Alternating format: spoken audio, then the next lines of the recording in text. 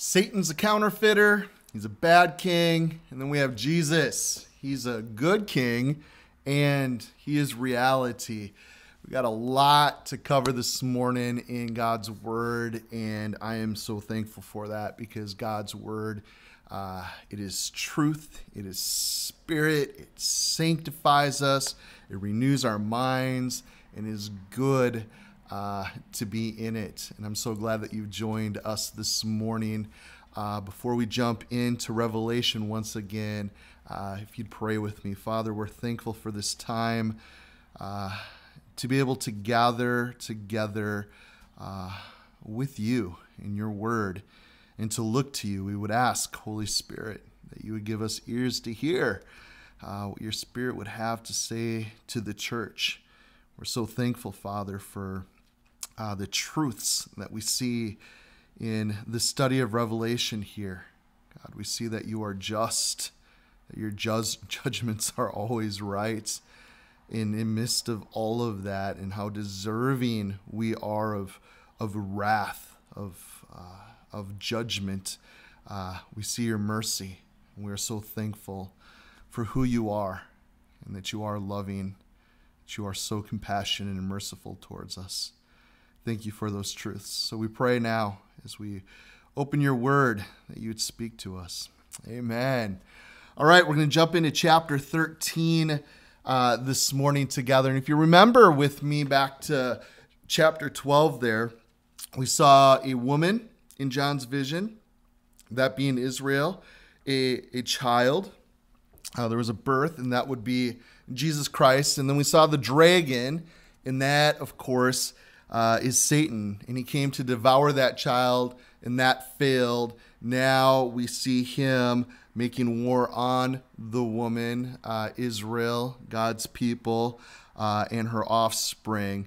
So the veil of time and this physical realm being pulled back is very much revealing to you and I the real cause of much of the wickedness that we see in our world all around us, and especially the wickedness and the opposition against God's people, the persecution. I don't know if you guys know this or not, but I've been praying a lot for brothers and sisters of ours in Nigeria. Over 600 have been killed so far this year for their faith in Christ. And that's going on in many parts of the world.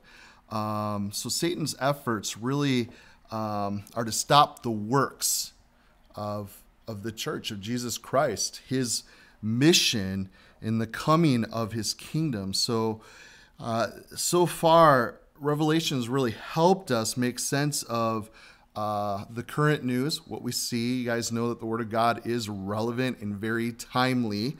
Also, the atrocities that we've seen throughout history, the past, and also we're considering much of what yet is future, is prophecy. And one thing I love about the prophetic word of God and much of the scriptures, the Bible is prophetic. You won't find another book like it upon the planet.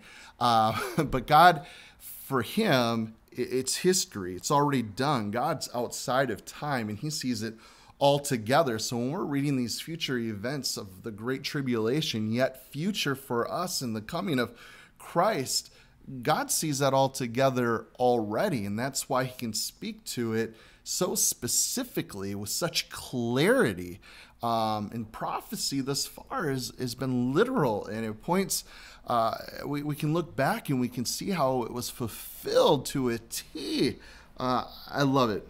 So the text, guys, that we're going to jump into today, we're going to look at chapters 13, 14, and 15 together, and I think that does us good to do that.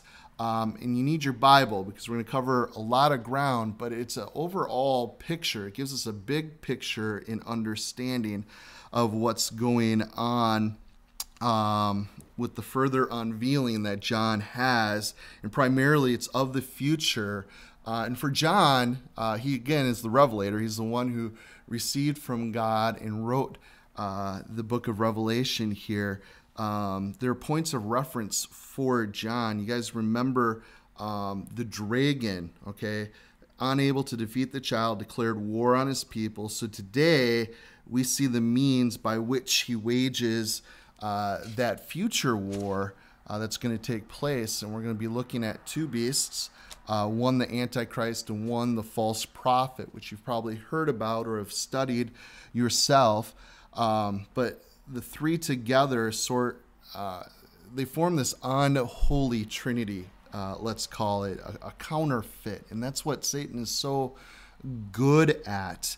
So the counterfeit, we're going to see a counterfeit resurrection, trinity, a people, a counterfeit worship, okay, a counterfeit kingdom, all efforts to rob Christ. And again, we have been created for God's glory. That's why we exist. The scriptures speak clearly to that. And you think about Satan himself.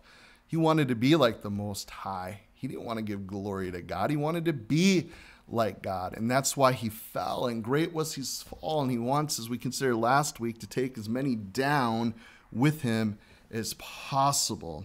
So if you look at the last verse of chapter 12, it said there in verse 17, and the dragon was enraged with the woman, and he went to make war with the rest of her offspring who kept the commandments of God and have the testimony of Jesus Christ. So do you have the testimony of Jesus Christ? Have you put your faith in Christ? It's the only thing that matters in this life, guys, is what we do with him. Have you received him personally as your Lord and your Savior, or are you still rejecting him? Let's take a look at verses 1 and 2 then, here in chapter 13. Then I stood on the sand of the sea, and I saw a beast rising up out of the sea, having 7 heads and 10 horns. And on his horns 10 crowns, and on his heads a blasphemous name. Now, the beast which I saw was like a leopard. His feet were like the feet of a bear, and his mouth like the mouth of a lion. The dragon gave him his power, his throne, and great authority. So the dragon calls forth the first two here, great beasts that are to carry out this campaign against the woman's offspring. So the beast, that's the Antichrist. Okay, similar description of Satan in chapter 12, verse 3 that we saw. The heads, the horns, the crowns, on his head, the blasphemous names, what that might look like for John in his day. A blasphemy would have been saying Caesar is Lord, because there is only one Lord, and that is Jesus Christ. And for us as Christians, you know, we couldn't do that. And if you're part of the Roman Empire, which they really had taken over the known world at this time, you had to go and you had to profess once a year that Caesar was Lord. And as a Christian, they were under the conviction that that was wrong. That was idolatry, and they would not do that. We bow our knee to Jesus Christ and him only. So the beast during John's time was the Roman Empire. So that's the point of reference for John. So during the last days, the beast will appear really in the most malicious and powerful form that he's ever taken throughout history. Obvious use of symbolism here, because the Antichrist is a person. We see that in Daniel. Let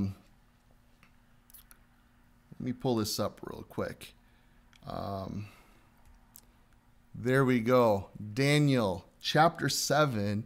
We're going to be looking at the Antichrist in more details that he gives this Wednesday morning. I hope you've been catching it. It's so neat. I didn't plan this. The Lord, a couple months ago, just like, hey, start teaching the book of Daniel. And there's been so much practical application, no matter where you're at in your Christian walk. Daniel's definitely a man that we can look up to and really respect his witness and example, and just his firm just foundation that he had in his God.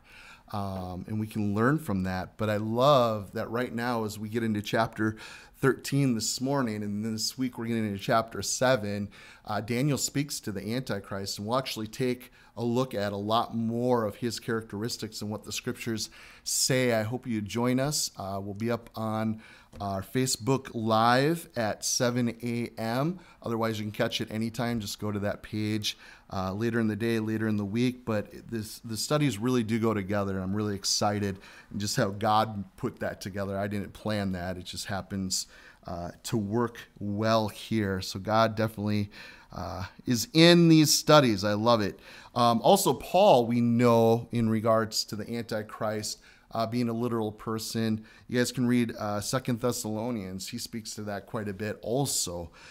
So we read here, like a leopard, feet like a bear, a mouth like a lion. So Daniel used the same 3 animals plus a 4th to represent the 4 historical empires that were really hostile towards God's people. I mean, we had the Babylonians, the Medo-Persians, the Grecians, and then the Roman empires, okay? So against this backdrop, if we're looking at the big picture here, John may be saying that the beast out of the sea really epitomizes all worldly opposition that comes against the kingdom of God. So maybe it's just imagery that denotes a prowess, a power, an authority against God. So the salient point here for you and I is that the entity being spoken of is like a terrible beast that is closely connected with Satan. So a destructive power. And the beasts, they represent both a false Messiah and also a false kingdom.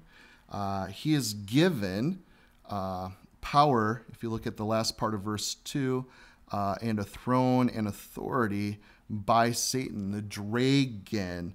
So this is a ruler, leader, government language being used. I want to take a look at Luke chapter 4 with you guys. Look at verse 5 and 6. Then the devil, taking him up on a high mountain, you guys remember when Jesus was being tempted by Satan, he showed him all the kingdoms of the world in a moment of time. And the devil said to him, all this authority I will give to you, and their glory, for this has been delivered to me, and I give it to whomever I wish. Well, like then, Satan here, guys, attempts to stop Jesus from receiving his kingdom and to make the world his own kingdom.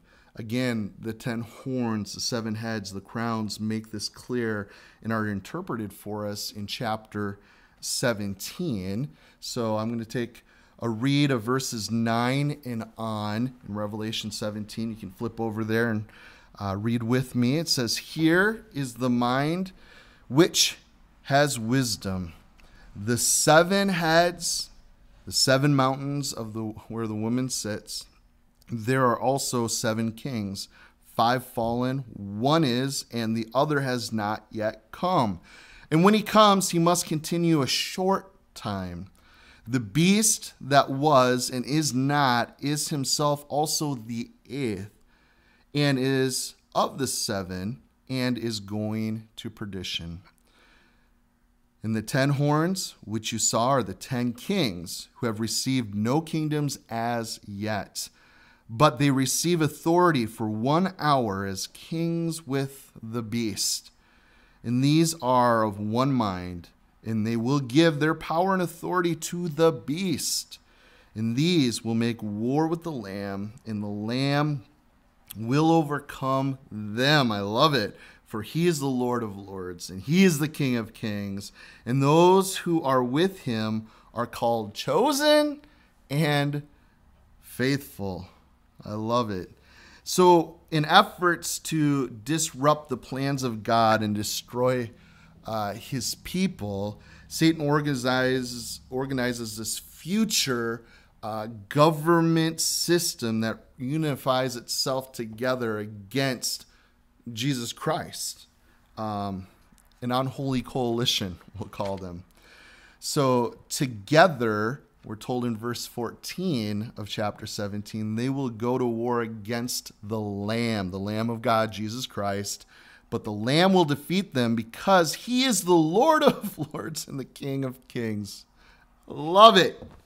So Jesus said that in the last days it would be characterized by deception and falsehood.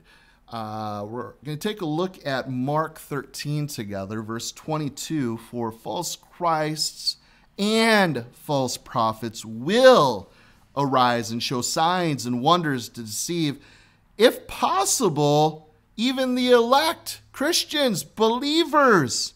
But take heed, verse 23 tells us, see, I have told you these things beforehand. So this is one of the ways that the beast is going to rise to power, to prominence, signs and wonders, deceiving. Look at verse 3 now, back in chapter 13. And I saw one of his heads as if it had been mortally wounded. So the beast, maybe shot in the head. And his deadly wound was healed. And all the world marveled and followed the beast. Man, talk about pseudo-resurrection here, right? A counterfeit to the real thing. Romans 1:4, Jesus declared the Son of God with the power by the resurrection from the dead. That's how he proved everything that he declared of himself. That, hey, I'm going to die. 3 days later, I'm going to rise again from the dead. And you'll know, and we know that many of the disciples, even after Jesus was crucified, they went away bummed. But when he rose again from the dead, man, that's everything that we believe. Christianity hangs on the reality of the resurrection. Because if he didn't rise from the dead, then he's not the Lord. He was lying, but he did. And that's so often how Satan works. Counterfeit. Let's take a look at verse 4. It says here, so they worshiped the dragon, who gave authority to the beast.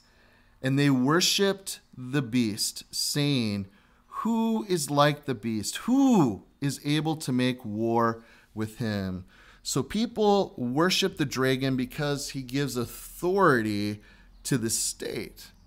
And then we have people worship the state because nothing can match its awesome power or able to wage successful war against it. So the Roman Empire for John, with a portrait, again, the point of reference for him was a cruel foe. And the world has yet to see how terrifying the beast will be in its final incarnation. But it will be, we know, evil. We also know powerful and influential and aimed against Jesus and his righteousness, his work, his kingdom, his people. So, explaining now the rest of chapter 13 here, let's look at verse 5. He was given a mouth speaking great things and blasphemies, and he was given authority to continue for 42 months. And then he opened his mouth in blasphemy against God, to blaspheme his name, his tabernacle, and those who dwell in heaven. And it was granted to him to make war with the saints and to overcome them. And authority was given him over every tribe, tongue, and nation. All who dwell on the earth will worship him, whose names have not been written in the book of life of the Lamb, slain from the foundation of the world. If anyone has an ear, let him hear. He who leads into captivity shall go into captivity. He who kills with the sword must be killed with the sword. Here is the patience and the faith of the saints. So verse 10, guys.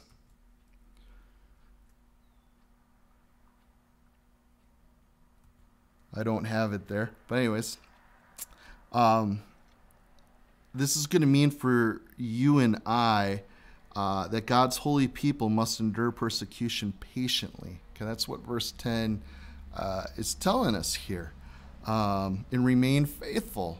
That's what God wants. He wants us to be faithful to the end. I fought the good fight of faith. Okay, so then the point here now and in the future is that we must depend on God's providence. That's where we stand. That's where we rest. That's where we find enjoyment in this life. This is where we find joy in our Creator. Now, this second beast, guys, comes on the scene, also called the false prophet. So we have the Antichrist that we've been reading about, and now the false prophet who comes alongside, and we'll see more of him as we get into chapter 16, but also chapters 19 and 20 speak of him also, because he functions like a prophet. That's why we call him the false prophet, calling people to allegiance and worship, often shows supernatural power, and that completes this pseudo-trinity. So the counterfeit kingdom, reign, the resurrection, worship. Okay, we see that all playing out here. And he's calling everybody to come and worship the Antichrist. Verse 11, it says, "Then I saw another beast coming up out of the earth, who had two horns like a lamb and spoke like a dragon." So gentle like a lamb, persuasion, right? Satan's good at that. Verse 12 says, "And he exercises all authority of the first beast in his presence, and causes the earth and those who dwell in it to worship the first beast, whose deadly wound was healed." So we see the work of a prophet here, okay?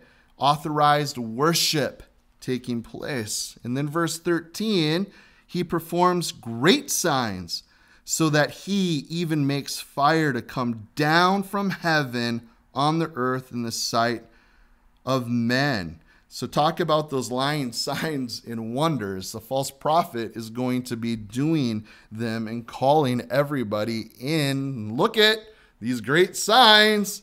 I'm a prophet, and I'm telling you, give your allegiance to this Antichrist. Okay? Worship him. 2 Thessalonians chapter 2.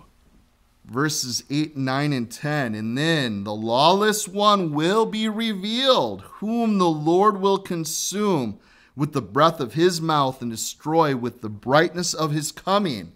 The coming of the lawless one is according to the working of Satan, with all power, signs, and lying wonders, and with all unrighteousness, deception among those who perish, because they did not receive the love of the truth, that they might be saved."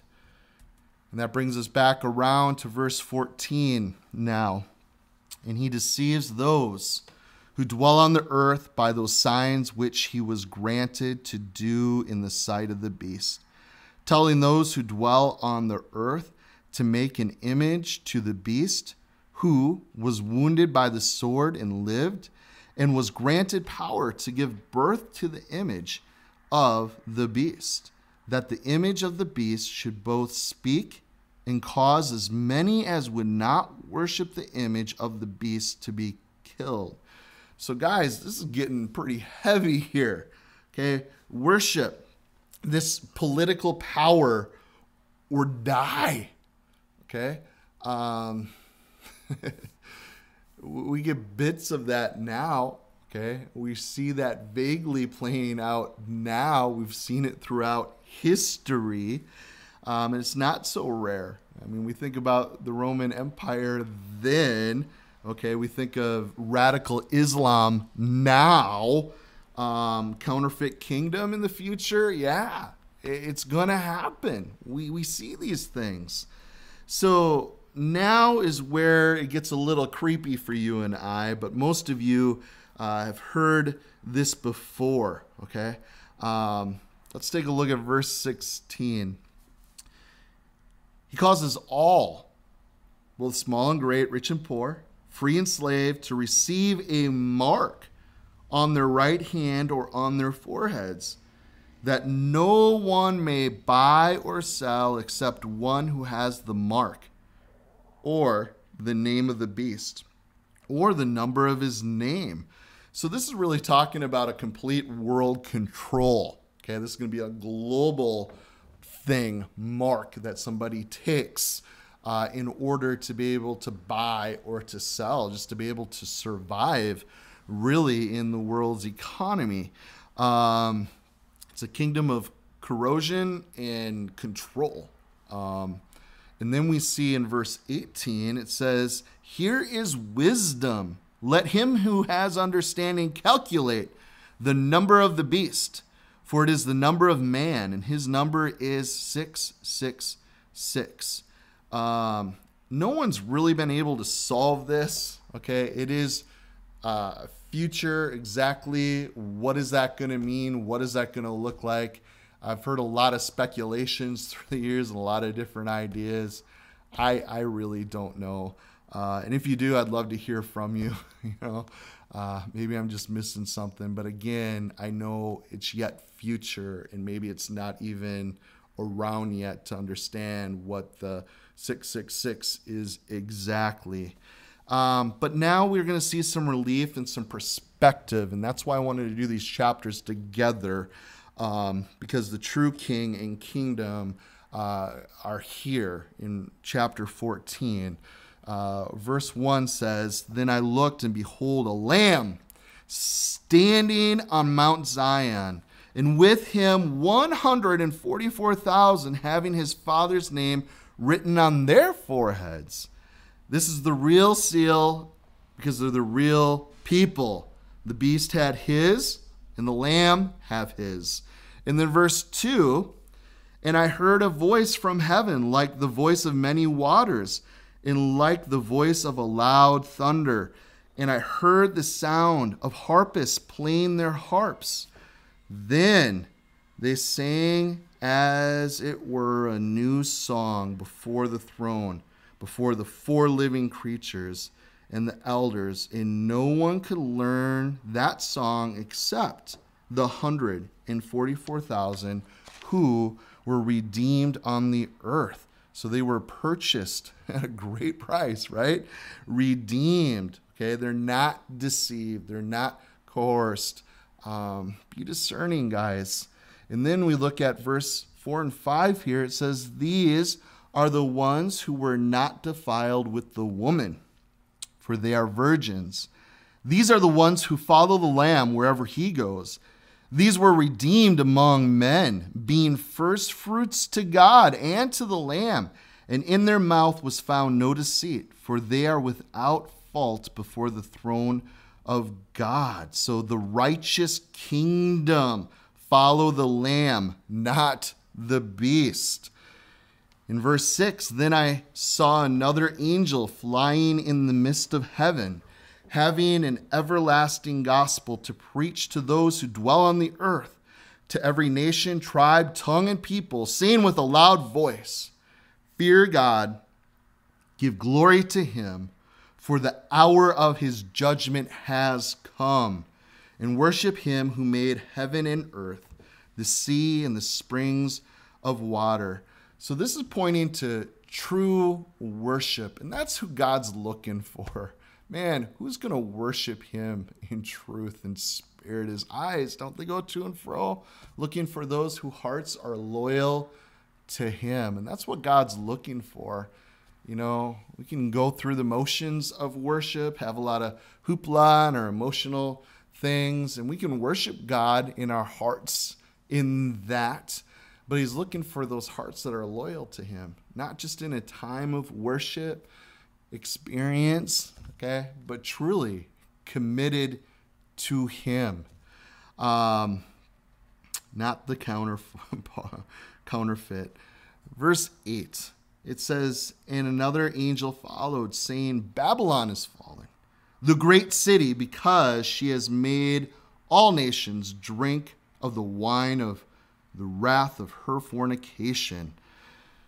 Then a third angel followed them, saying with a loud voice, if anyone worships the beast in his image and receives his mark on his forehead or on his hand, he himself shall also drink of the wine of the wrath of God, which is poured out full into the cup of his indignation, and he shall be tormented with fire and brimstone in the presence of the holy angels and in the presence of the Lamb. And the smoke of their torment ascends forever and ever. Guys, hell is forever. And they have no rest day or night who worship the beast in his image, and whoever received the mark of his name. So the line here is being drawn in the sand. Okay, no one's going to be tricked into taking the mark of the beast. I've seen this over the years. Technology coming out, hey, we want to put a chip in you so you can be registered. Maybe that's what it's going to look like in the future. I'm not sure. It's going to be a mark. It's going to have his name. Okay, you're going to full well know that you're giving your allegiance to this world political power and follow this Antichrist by taking the mark of the beast. That will be very clear. So verse 12, here is the patience of the saints. Here are those who keep the commandments of God and the faith of Jesus. Verse 13, then I heard a voice from heaven saying to me, write, blessed are the dead who die in the Lord from now on. Yes, says the Spirit, that they may rest from their labors and their works follow them. So there will be a reward for staying faithful. Faithful to the end, no matter what, no matter how hard it is, no matter how hungry you may be. You don't take the mark of the beast. You have that choice. But if you stay faithful to the end, guys, there is a great reward. And that's not just speaking about a future reality. That reality is now also. Are you faithful? Because that faith, Hebrews 11:6, that's what pleases God. And he's looking for what in his stewards? That they be found faithful. Verse 14, then I looked, and behold, a white cloud, and on the cloud sat one like the Son of Man, having on his head a golden crown, and in his hand a sharp sickle. And another angel came out of the temple, crying with a loud voice to him who sat on the cloud, thrust your sickle and reap, for the time has come for you to reap, for the harvest of the earth is ripe. So he sat on the cloud, thrust in his sickle on the earth, and the earth was reaped. And then another angel came out of the temple which is in heaven, he also having a sharp sickle. And another angel came out from the altar, who had power over fire. And he cried with a loud voice, cry to him who had the sharp sickle, saying, thrust in your sharp sickle and gather the cluster of the vine of the earth, for her grapes are fully ripe. So the angel thrust his sickle into the earth and gathered the vine of the earth and threw it into the great winepress of the wrath of God. And the winepress was trampled outside the city. The blood came out of the winepress up to the horse's bridle for 1,600 furlongs. Wow. Crazy picture here, isn't it, guys? It's a symbol of God judging evil and rebellion here. So those who aligned with the Antichrist are going to be judged. And then we see in verse 1 of chapter 15, I saw another sign in heaven, great and marvelous, 7 angels having 7 last plagues, for in them the wrath of God is complete.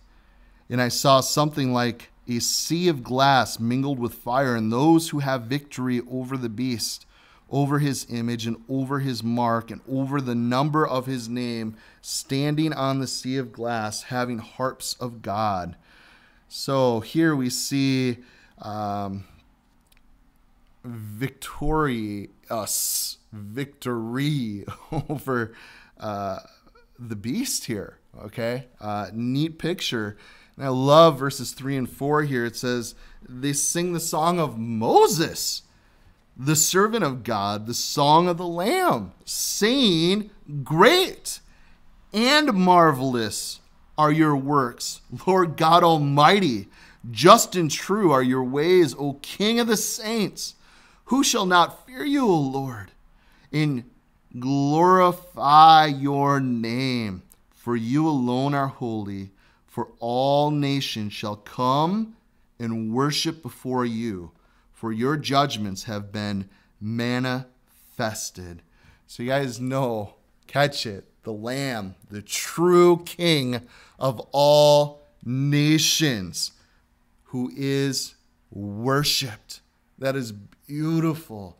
I don't know about you guys, but one of my favorite things, it might be the fave in my life, is times of worship before my King, to honor him, to exalt him, to magnify his name, to proclaim his goodness, and for all nations to do that. I mean, we have been created by him. We are his creation, here for him, to worship him. And it's going to be a beautiful thing when all of creation bows down and worships the Lord together. I think about the trees just coming alive. I mean, they're just stretching out all the more, and their limbs are going forth in praise. Look at verse 5 here. It says, after these things I looked, and behold, the temple, the tabernacle, and of the testimony in heaven was opened. And out of the temple came 7 angels, having the 7 plagues, clothed in pure bright linen, and having their chests girded in golden bands. And then, we're moving on here to verse 7. It says, then one of the 4 living creatures gave to the 7 angels 7 golden bowls, full of the wrath of God, who lives forever and ever. The temple was filled with smoke from the glory of God and from his power, and no one was able to enter the temple till the 7 plagues of the 7 angels were completed. So the temple was filled with smoke from the glory of God and from his power. So Jesus is the only one who is worthy. Guys, I hope you see that. And that's why I wanted to go through a few chapters here, because this is the big picture. Yeah, we could consider a lot more about the Antichrist and the false prophet and what they're going to do. And we do study the scriptures. Those things do come up as we get into God's word. But the big picture here is we worship Jesus now and forever. That's why we are here. That's why we've been created. And I want to encourage you guys, today is the day of salvation. Don't wait. Well, this is yet future. This mark of the beast, if that happens, then I won't do that. No, you need to put your faith in Christ to be saved. And that's something we do today. Don't harden your heart. I see so many people do that. Well, I'll figure it out later. No, your heart is just going to get harder, and there's going to be more excuses because of the hardness of your heart. Okay, God is reality. Okay, and there is a time, appointed time for all of us. I believe the Holy Spirit knocks on the hearts of all, and many reject. Many say no.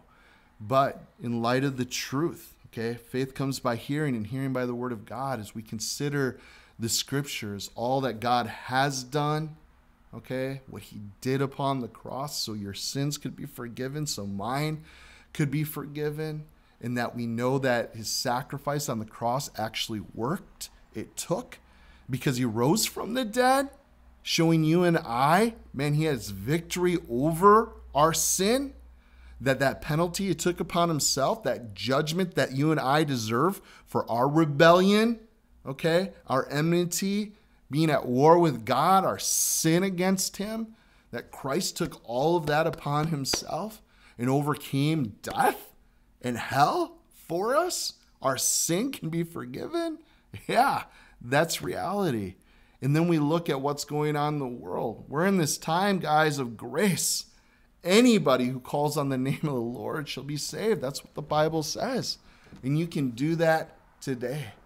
Don't wait yet future, because as we've been studying through Revelation, there's going to be a day that God comes and he takes his church. We're going to be out of here. You see a believer gone, guess what? It's because we're at home with our Heavenly Father, and we're going to always be with him. And then this stuff that we've been studying, the Great Tribulation, this stuff is going to unfold upon the planet.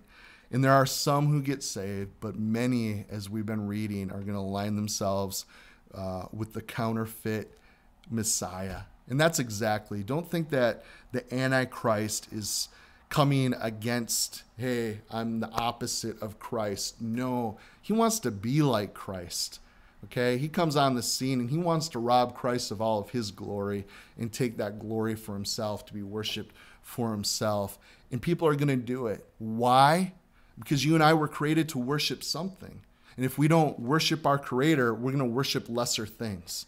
And that's what every single one of us, and especially if you're an unbeliever, if you don't believe in Christ Jesus, you haven't given your life to him, you haven't given Jesus your allegiance. He's the good king. And if you haven't, your allegiance is actually to a bad king, to Satan. He's very good at deceiving. It might not be blatantly in your face that, hey, you're bowing down and worshiping Satan, but he might have you deceived, anything to keep you from the truth, from the true king, from the good kingdom. And I would encourage you, okay, read the scriptures. God loves you. Bow the knee, cry out to him, ask for forgiveness. Maybe you want to do that right now. I'm going to pray right now. And if you just want to pray with me and ask Jesus to come into your life to forgive you of your sin, okay, to become part of his family, to turn from all others, true repentance, turning to him, forsaking your sin, today is a good day to do that. Today is the day of salvation. So if you want to pray with me, let's do that right now. Father in heaven, thank you so much that your word is truth, that the gospel, the good news is truth, that you are the King of Kings and the Lord of Lords, Jesus, that you came to seek and to save the lost, which I am one of them. And I am so thankful that you loved me so much that you were willing to give all of yourself, to lay down your life, to take my place, my judgment, my sin upon yourself. Thank you for that. I believe that you rose from the dead. I believe that you're coming back. And I want to be on the right side. I want to be with you, living for you, doing what I've been created to do. I am so sorry for how I've done my own thing and I've rejected you. Would you please forgive me? Give me of your Holy Spirit. Help me to abide in you, to grow in you, to learn more of you, Jesus. Thank you for saving me. I pray in your awesome name. Amen. Well, I hope you did that today. If you're not a believer, if you have, you're now a believer. It's that simple. A lot of people think there's something that we need to do to be saved. No, we're saved by grace. It's a gift through faith. We just put our faith in Christ and receive that gift. And if you have done that, or if you have questions, please go to our website and go down to the bottom of our homepage and just leave a message for me, and I'll get in touch with you there. You just put in there, I put my faith in Jesus today. Or if you have a question about the Bible or about the gospel, please ask. We'd love to get in contact with you. Love to get you plugged into church here. I like our church family here at Freedom Fellowship. Discipleship is something we take seriously because it's something that God has asked the church to take seriously. We want to see all believers grow in the faith, to learn the scriptures. Because when we know the truth sets us free, and Jesus told us that his word is truth, and that's how we're sanctified. So also I want to encourage you guys once again, in light of study today, Daniel 7 is awesome. I've been camping out on the reality of the Ancient of Days. It is so freeing for us to know that God is sovereign and that he is in control.